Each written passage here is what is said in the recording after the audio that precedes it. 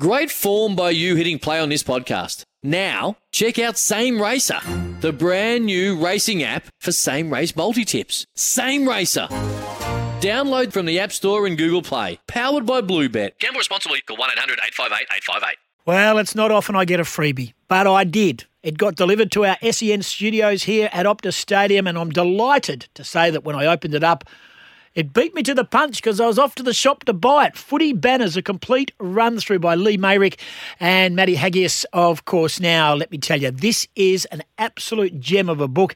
It's, of course, the wonderful Simon and Schuster. It is published by Simon and Schuster and available in most bookshops. Good ones and bad ones for $30. And we've been joined by Lee Mayrick, West Aussie boy, who's has carved out a wonderful career in football working with the GWS Giants. But in particular, this is a piece of absolute reading necessity. Hey, Lee, congratulations on the book, mate. You must be very proud of the end result.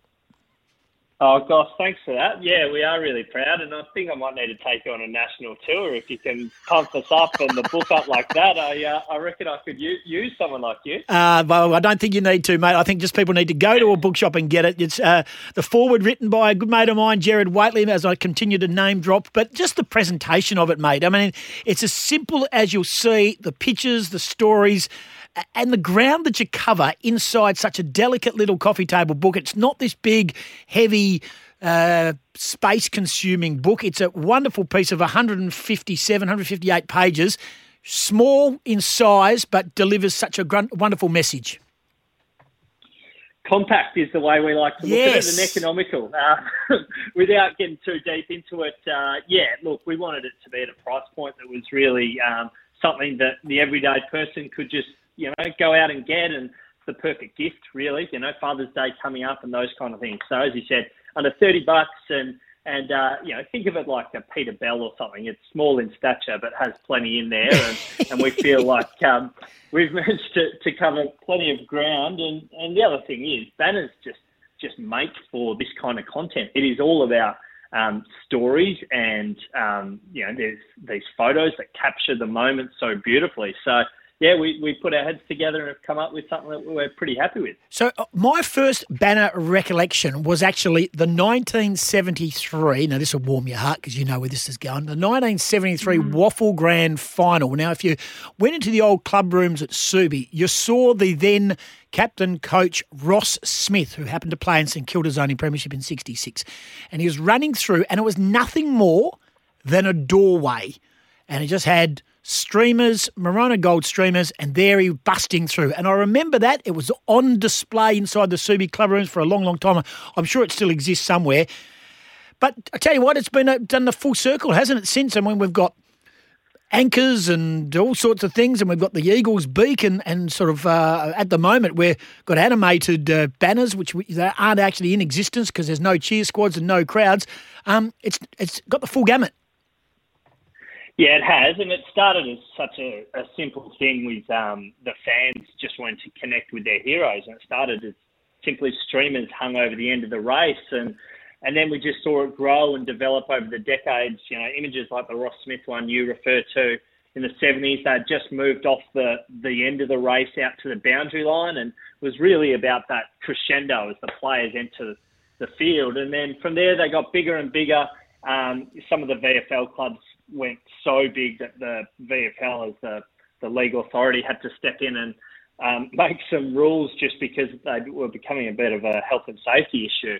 And then, the other thing we love about these banners is just that they go in all different directions. There's the funny banners that everyone remembers, but there's been the tributes. There's been ones that really, probably push the edge of what's acceptable. Take Fitzroy, for instance, before they exited the national comp. They were doing some really risque things. So, and as you say, take West Coast, for instance. I think they actually left the poles for their banner at Subiaco Oval, and they never actually made the trip to Optus. So, It's a funny world. Very, very true. And thank you. I've now received the Ross Smith running through the banner. It's just the memories are amazing. The big lion right there with the word Lions. It was going through with the SFC on the front. Lee Mayrick is our guest. We're talking footy banners, a complete run through. I like you've got people behind the banners. Every club has got one, the head of the cheer squad or head of the banner making squad. And for the connection to, as you talk about, the connection to their stars, this is their world. This is how they plan their world. And we know that Daniel Williams probably made his name, unfortunately, for that time that him and Michael O'Loughlin came face to face, Big Dan, but still incredibly passionate. And we know that, I'm reading all the other ones about Darren Chinnery. He says the Fremantle Cheer Squad is my world. Yeah, you're spot on. And it's that connection between the community, their cheer squads and their heroes that we fell in love with and really found out more about. Matt, my co-author, spent countless hours speaking to these cheer squad members, getting their stories, getting to understand what makes them tick. And it's that sense of community. I don't mean to get all warm and fuzzy, but, in the world we're in at the moment where people are struggling with various, mental conditions and it's a really tough world at the moment. These communities, these people from different walks of life come together for this shared cause and spend hours during the week putting the banners together. They, are there on game day to do their bit for the team. A lot of them were probably footy fans that one day, dreamt of running through a banner, but haven't been able to do that at the elite level. So they've poured hours and years of their life into supporting in any way they can. I know this is not the ideal question for a man that's just penned a beautiful book. Footy Banners, a complete run-through it is, and you can get it from all good bookshops. Simon & Schuster Australia, the publishing company of this. Lee Mayrick is our guest. Is the banner dead because of what we've experienced, or do you think it will be reignited once life gets back to some normality? I honestly think it will be reignited, and it did make a brief return early this year. So the background for everyone's benefit is last year when the season was tipped on its head, the AFL put in a range of measures to ensure the safety of all the players and staff and keep the season going. And they said, the banners is one thing that has to go because we just, there's no activations on the ground, no Oz kick at halftime, all that stuff's got to go. So we saw some of that come back at the start of this year. Obviously, the East Coast has been hit with, this Delta strain, which has slowed things up again. But I honestly think it's one of the traditions that the AFL sees and appreciates. They are very mindful that they want these small intricacies and the unique nature of our game to continue.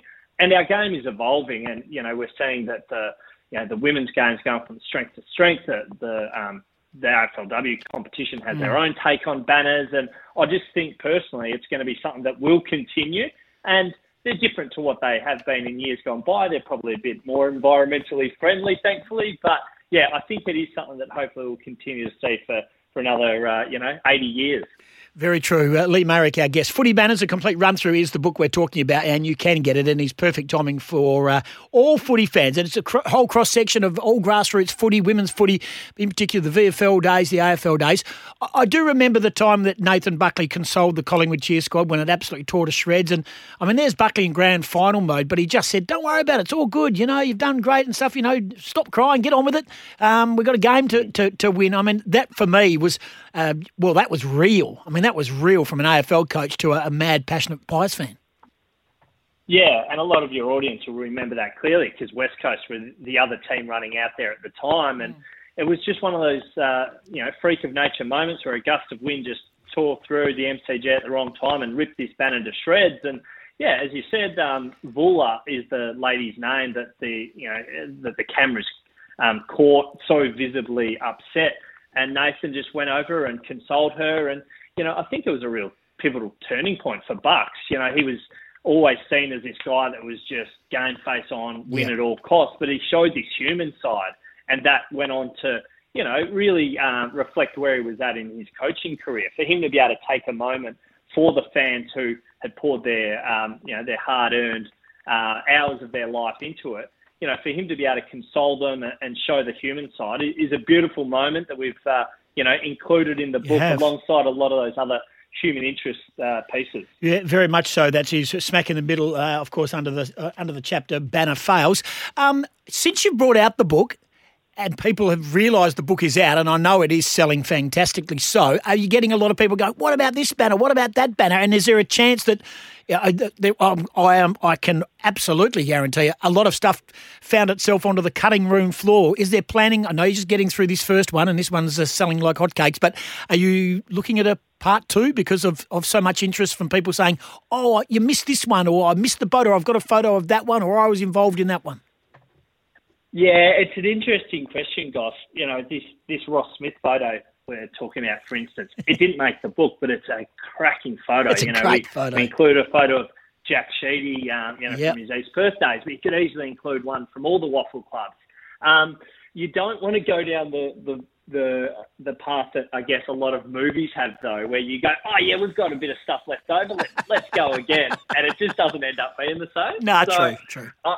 I don't think we will at this stage, but we have got a Instagram account that we are trying to push out some of this extra stuff because, yeah, there has been a few people that had sent things through in the lead up to the book and now are saying, oh, hang on, I sent you this from the North Adelaide Roosters or whatever. Why didn't it make the book? And it's like, well, unfortunately, we've got limited size and space, and we think we've done the best we can to include it all. And we also want to include bits on the community footy clubs, which, is something I love. It's not just about the elite level anymore. There's these community clubs that, embrace the banners in all different corners of the country. And, things like the Jurien Bay club up there in the Central Midlands comp, I think it's called. They've won 18 of the last 22 premierships. I want to make sure that guys like that were included and not just the elite level.